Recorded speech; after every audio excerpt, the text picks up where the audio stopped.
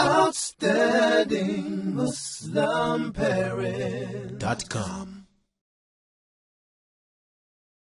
Assalamu alaikum wa rahmatullahi wa barakatuh. Everyone, this is Nadir bin Nasir from OutstandingMuslimParents.com, and alhamdulillah, I'm extremely excited because we have a brother I'm going to interview today who specializes in great techniques on parenting, especially the part we're going to talk about today with emotional parenting and really being conscious. And alhamdulillah, I think you will really appreciate his background, what he does, and the information that he'll share with us today. So without any further ado, I'd like to introduce many of you to Shahid Akmal. Akhi, can you hear me? Assalamu alaikum wa rahmatullahi wa barakatuhu. Wa alaikum assalam wa rahmatullahi wa barakatuhu. Alhamdulillah, thank you for joining us today.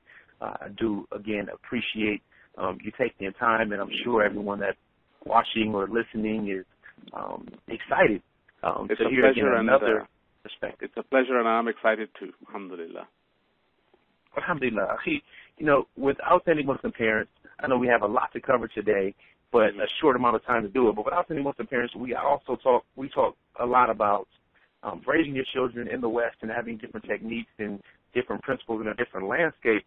I would like to, just ask you to share a bit of your background and your experience when it comes to parenting and coaching and so on.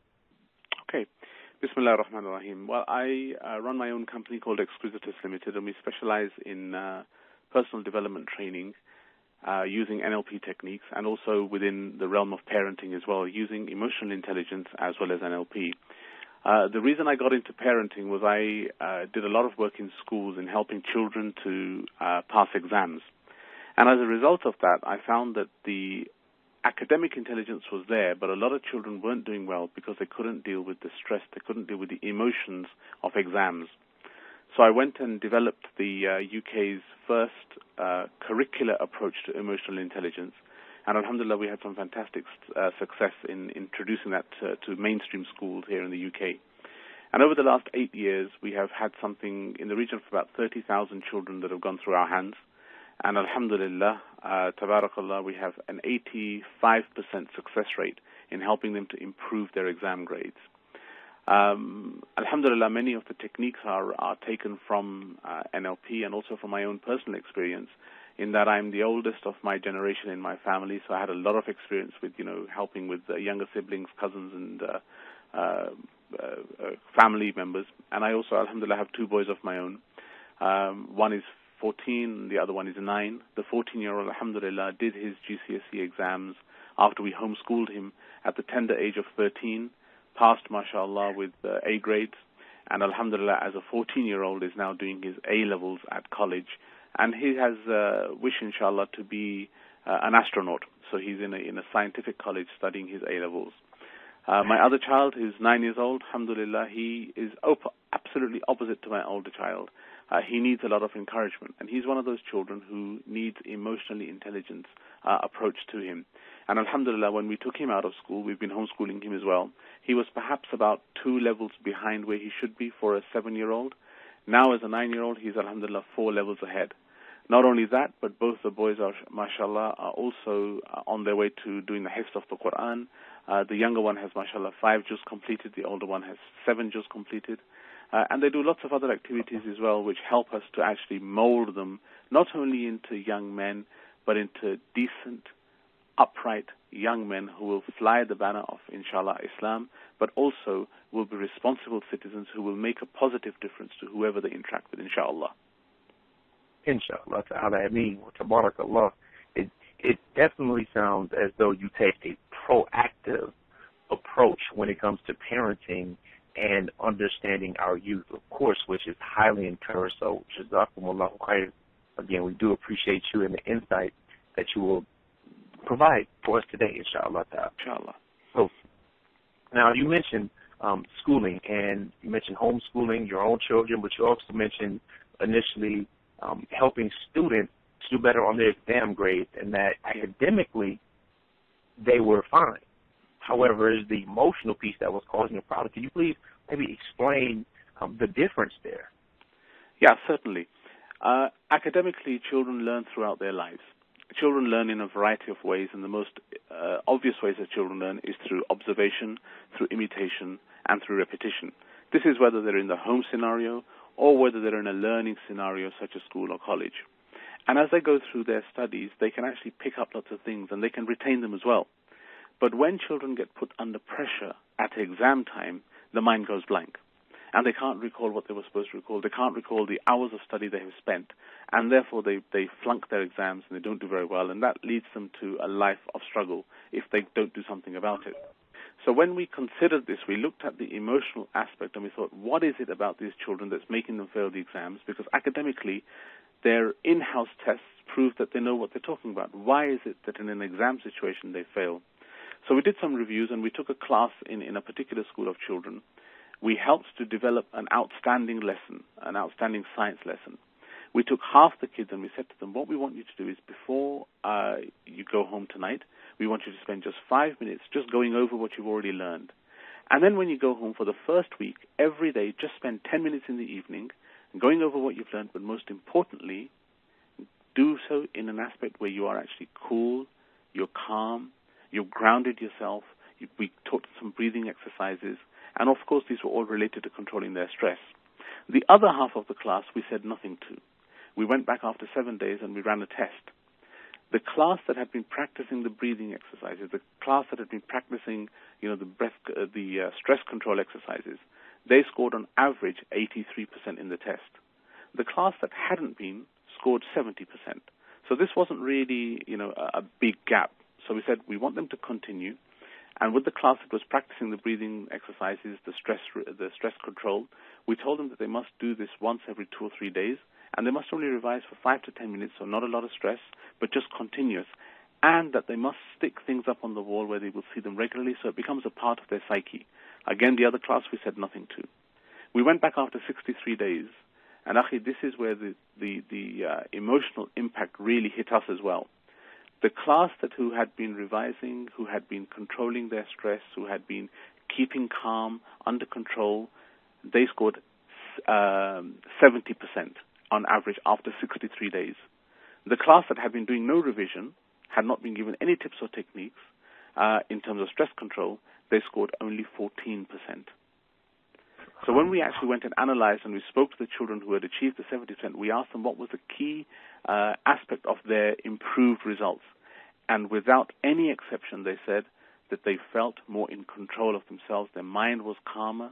They had the time to read the questions, and they had time to consider the answer before they came. And this all came down from the fact that they were controlling their stress. Because stress takes over your unconscious mind, and it doesn't let you perform. Absolutely. Alhamdulillah. Now, it is amazing with the results. And we talk about, many parents, of course, talk about stress, but they usually talk about it from the perspective that they're stressed out with their children. Now, what were the ages of this study group? The ages were between 12 years old and 15 years old. This is in the final 3 years of the high school here in the UK. Right. Okay. Alhamdulillah. Excellent. Excellent. Now, I know we have parents that will be looking for information regarding their children so far as usually between about 4 years old all the way up to college age. Yes. Mm-hmm. What is the way that parents will be able to assist in lessening the stress for their children at home in addition to schooling environments? What would you suggest so far as maybe some tips or some strategies that parents can utilize in their everyday life in their family, in their family life? Yeah. I'm going to give you a slightly long answer here, so please bear with me, because I think we need to paint a bit of a background picture here. Society's success is reflected by the success of its children, and children's lives reflect adult values. So what is really important for us as Muslims to understand is that we must be role models for our children. The Prophet ﷺ was a role model for us. The Quran tells us, لَقَدْ كَانَ لَكُمْ فِي رَسُولِ اللَّهِ أُسْوَةٌ حَسَنَةٌ. Most certainly for you in the example of the Prophet is the best one to follow. So we must be examples for our children. As I just mentioned earlier, children learn through observation, through imitation, through repetition. So they will be what they look at. They will be what they read, and they will be who they emulate. So it's really important that as parents, we take an active interest in our children's development and in their lives, and that we are the role models for them. Because if we don't be the role models for them, then they will start following some film star, some pop star, some music, some sports person, which may not be bad in its entirety, but is that really the route that we want our children to go down? So what we need to do is we focus a lot, especially in my culture, which is a Pakistani Indian culture, and I'm sure it's across the board because I've seen it and I've dealt with people of all backgrounds, that we actually focus quite a lot when we're bringing up children on culture. But Akhi, culture is only skin deep. What we want is to make something that's core deep. We don't actually want to give lots to our children when we go and leave them lots of stuff, in terms of, property and wealth and whatever, but rather we want to leave values within them which are going to help them to look after themselves, to sustain and carry on with their growth. So the most important thing that parents can do, coming now to the crux of your question, is actually take an interest in what our children do and to follow the example of the Prophet. And he, sallallahu alayhi wa sallam, said, when asked which is the best way to bring up children, he said 7, 7, and 7. So the people said, Ya Rasulullah, please explain. And he said, for the first 7 years of your child's life, from when they're born until the age of 7. And in fact, some scholars say that you should even start when the mother finds out she's pregnant, because the first attribute that a child develops is that of hearing. That's the first skill they develop. So if you're reciting the Quran, if you are happy, the child gets those vibes through the mother. So for the first 7 years, the Prophet ﷺ said, play with them in such a way that you build trust and build rapport with them. So they will do as you want them to do, and you will do with them. You will spend time with them. You will give them your most valuable commodity, which is your time, and they will translate that as love. Then in the second period of 7, from the age of 7 until the age of 14, the Prophet said, now teach them. Because you've built this rapport with them, you've built this trust with them, they will learn whatever you want them to learn. Now, this doesn't necessarily mean that you teach them at home, even if you send them to school. What this means is you take an interest in what they did at school. So you sit down with them in the evening, you say, okay, son, daughter, what did you learn today? Let's have a look at some of your books. Not just flippantly, what did you do today, and then just not ignore, the answer that they're giving, but actually sit down with them and spend that time with them and develop that bond even further. Then when they get to the third stage of 7, from the age of 14 to 21, and they go out into the wider world and they start developing themselves as adults, because of the trust and the faith they have in you, when they face problems and issues, they'll come back to you because they believe in you, rather than going to somebody who you'd rather they didn't go to. So the crux is spend time with them, invest your time in them, because they translate time as love. Indeed. I remember reading a quote that said, children spell love T-I-M-E. So that's right. Excellent. 7, 7, and 7, which is simple enough, from the best of examples. Sallallahu alayhi wa sallam. Out of interest, Akhi, that same 7, 7, and 7 is now being mentioned in more and more books to do with parenting. And the first book that I'm aware where it was mentioned was the one where it's men are from Mars and women are from Venus. Yes, Dr. John Gray, he actually mentioned it. Dr. John Gray, he mentioned it in his book. But, subhanAllah, it came to us 1,400 years ago from the Prophet's wisdom. Indeed. Alhamdulillah, it's amazing when science finally catches up with Islam. It is definitely amazing. Now, here's the challenge. Many times we ask what we can do or what we should do. Mm-hmm. Like I just, asked you with helping develop the emotional intelligence of our children and investing in them. So I would also like, again, in your experience as a coach and working with over 30,000 different children, to speak on the opposite.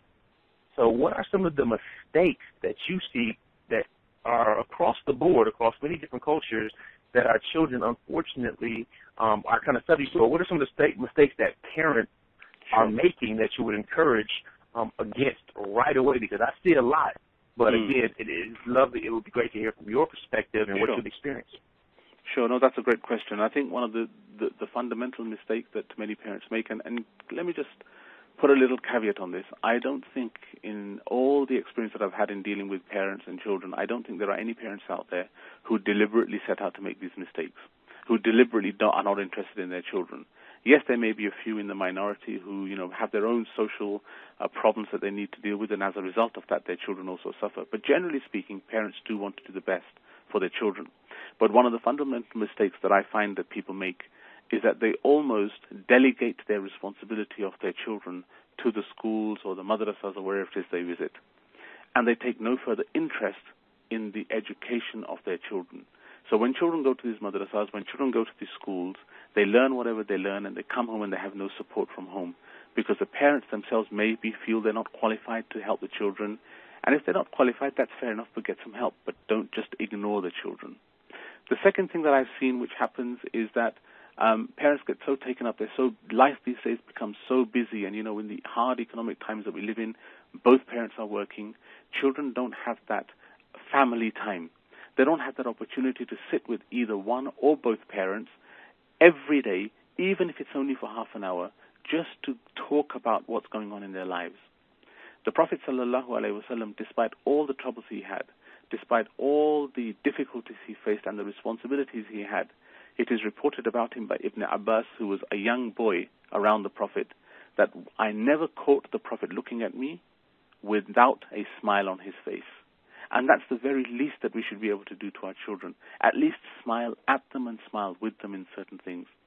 The third thing that I have seen that happens very often is that we do not set good examples to our children. So, for example, we will tell our children, it's time to study, go and do your homework in your room. Or we will tell them it's time for salah, go and pray salah, or how about reading some Quran. But we never do any studying ourselves, and we never engage in obvious worship ourselves. So children feel that they are being commanded to do things that they don't see anybody else doing.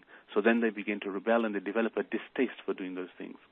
So I think these are the three main things, and if we can, communicate with our children, if we can spend time with them, and if we can be role models for them, we will begin to address many of the issues that we face, our children face.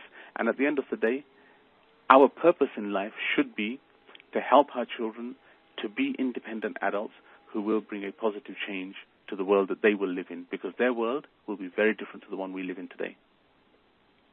Indeed. Alhamdulillah, you hit the point right on the head, and that's one of the things that I call the celebrity, or that role model, if you will. And we many times don't understand the influence that we have when our children are younger. We begin to recognize it when we lose that influence, and that's one of the most difficult things I see for parents. One, to recognize, and then they become reactive as opposed to responding in their parenting and being, proactive. But absolutely. Brother Nazir, is it okay with you if I could just give you one example of the influence that a father can have on a child? Just one small example. Please. I was dealing with, I had a client, and he brought to me his 12-year-old son, and he said, my son just doesn't study, and can you help him, how to understand the value of studying and this, that, and the other. So I spoke to the father, spoke to the mother as well, and they were both seemed to be quite, professional, good upbringing, good education. So they had a value for education. And when I started speaking to the son, it wasn't that he didn't study, but he didn't have a very good methodology for study. So, for example, he would start doing his history homework, and halfway through it, he'd start doing his geography homework, and then halfway through that, he'd also start tackling some maths problems. He would have perhaps music blaring out in the background, and his desk was a mess. So I asked the parents that I would like to visit the house. And I visited the house, and in the living room, wallahi, the father had his files and papers spread all over the living room, because he was somebody who worked from home. He had his television on in the background, and he also had the hi-fi playing something else in the other corner. And when I looked at this, and I said to him, I said, what's going on here? And he said, this is how I work best this way. I said, do you really work best this way?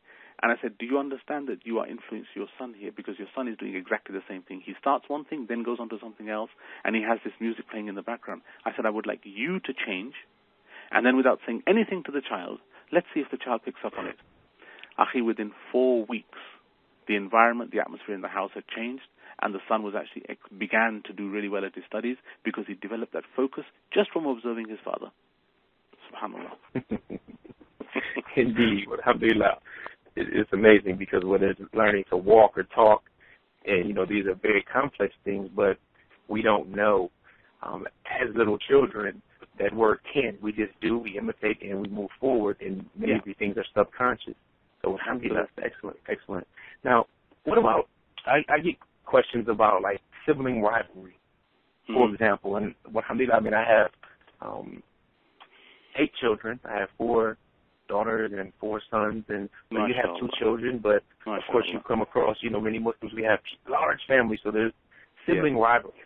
So now I want to ask you just a few specifics related to some topics and your perspective on different questions that I may get. So how would you suggest dealing with things such as sibling rivalry from a core perspective? Again, we already talked about culture being skin deep. So from a core perspective, how would you help us out there? Sure. Okay, again, a beautiful question, and one that I think everybody who's involved in parenting faces at one time or another, both personally and also as a coach out there. So my thoughts on this are, they sound very simple, but I've practiced them in my own family, with my nephews and nieces, and I've shared them with many of my coachees, and alhamdulillah, these techniques have worked time and time again. Sometimes they take a little bit of time, but that's where patience comes in. And sometimes they take a little bit of time because both the parent and the child need to get used to the new way of doing things. But one of the best ways that we have found in dealing with family issues, especially sibling rivalry, is actually to sit down as a family and to talk about how we would like to be. Many times when sibling rivalry comes to the fore, it's about parents turning around to the children saying, I don't want you to do this. And this is why, because we live in very much in a don't world, children grow up knowing what they don't want to do, but they don't have this ability to define what they would like to do and what they would like to do with their siblings as well.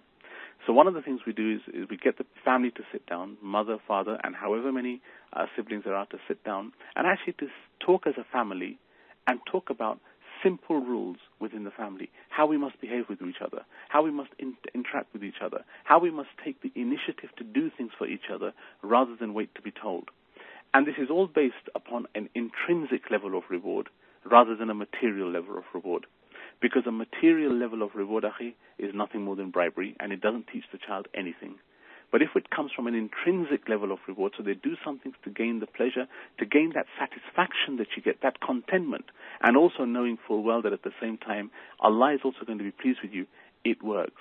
We then take it one step further where there is increased rivalry between the siblings, is we sit down and we agree rules and we agree sanctions. And it's the children who write these down, not the parents. The children write these down and they agree to the rules and the sanctions at the outset together with the intrinsic reward. We then have a regular family meeting once a week where we discuss how we are doing against those plans.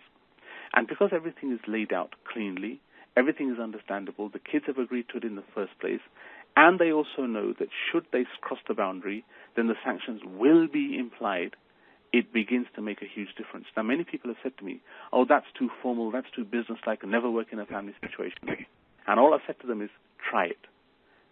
Take your time and try it. And the only time you have to invest is in setting this up in maybe the first, 3 to 8 weeks, I would say, investing that time in making sure that it gets off to a good start and it embeds itself.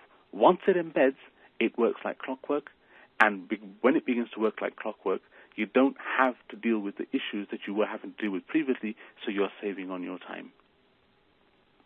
Indeed. It's funny you mentioned that because I was just on the West Coast doing a few workshops, and we started to talk about discipline.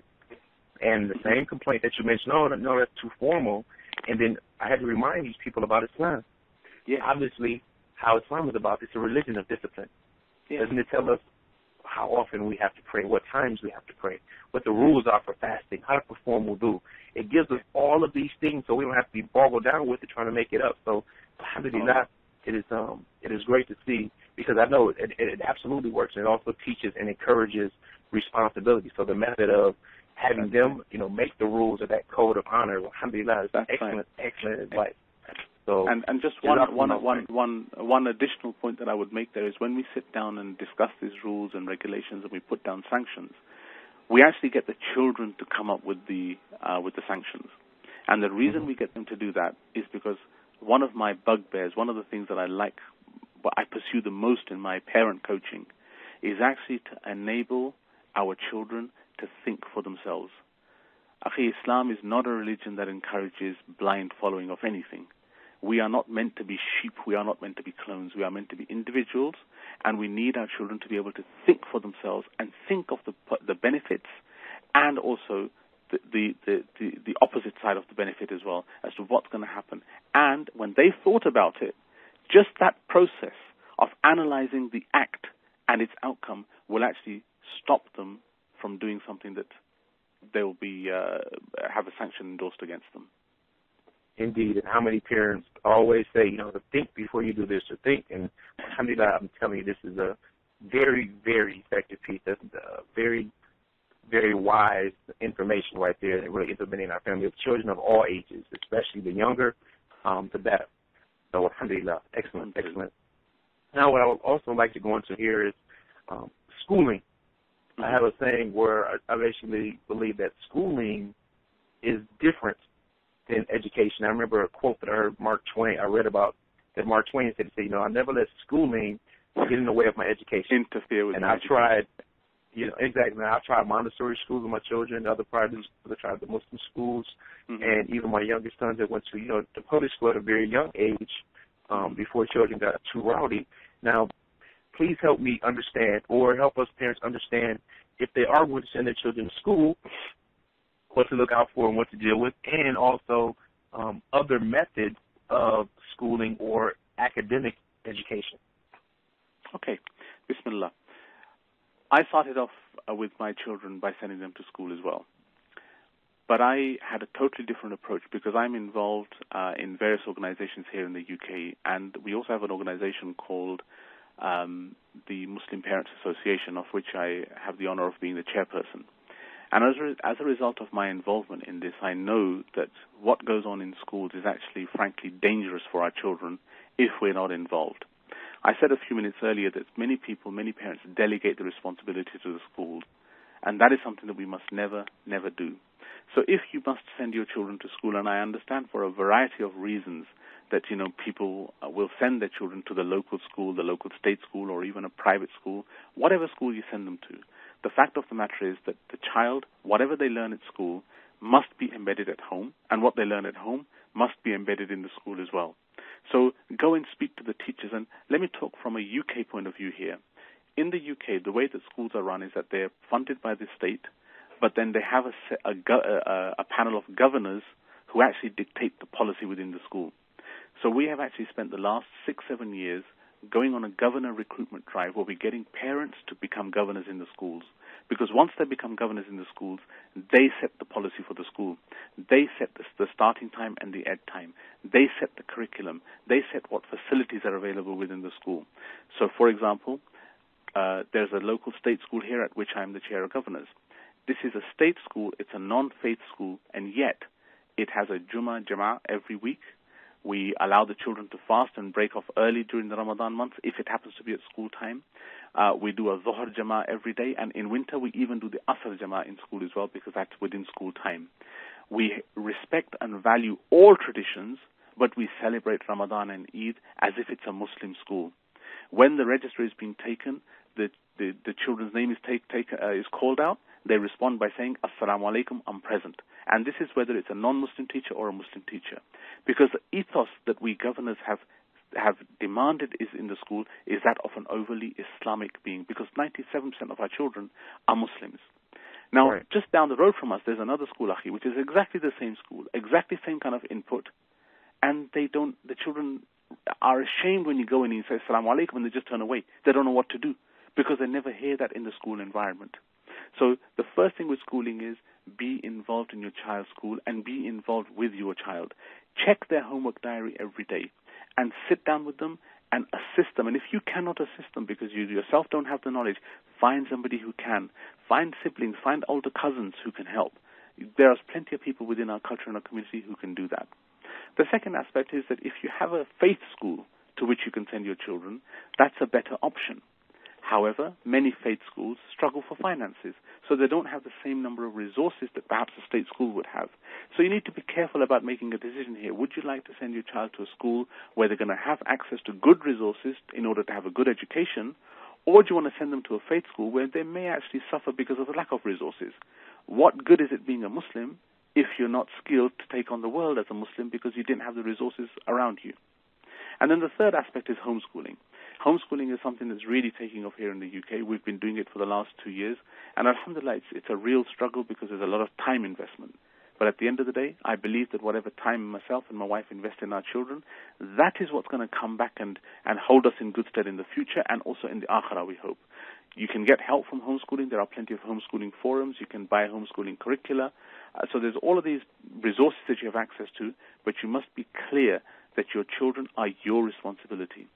When the Prophet ﷺ, after the Battle of Badr, had captured the non-Muslims, they came to him and they said, how much do you want? How much ransom do you want to release these people? And the Prophet ﷺ, although he desperately needed money for the sake of Islam, he did not demand any money.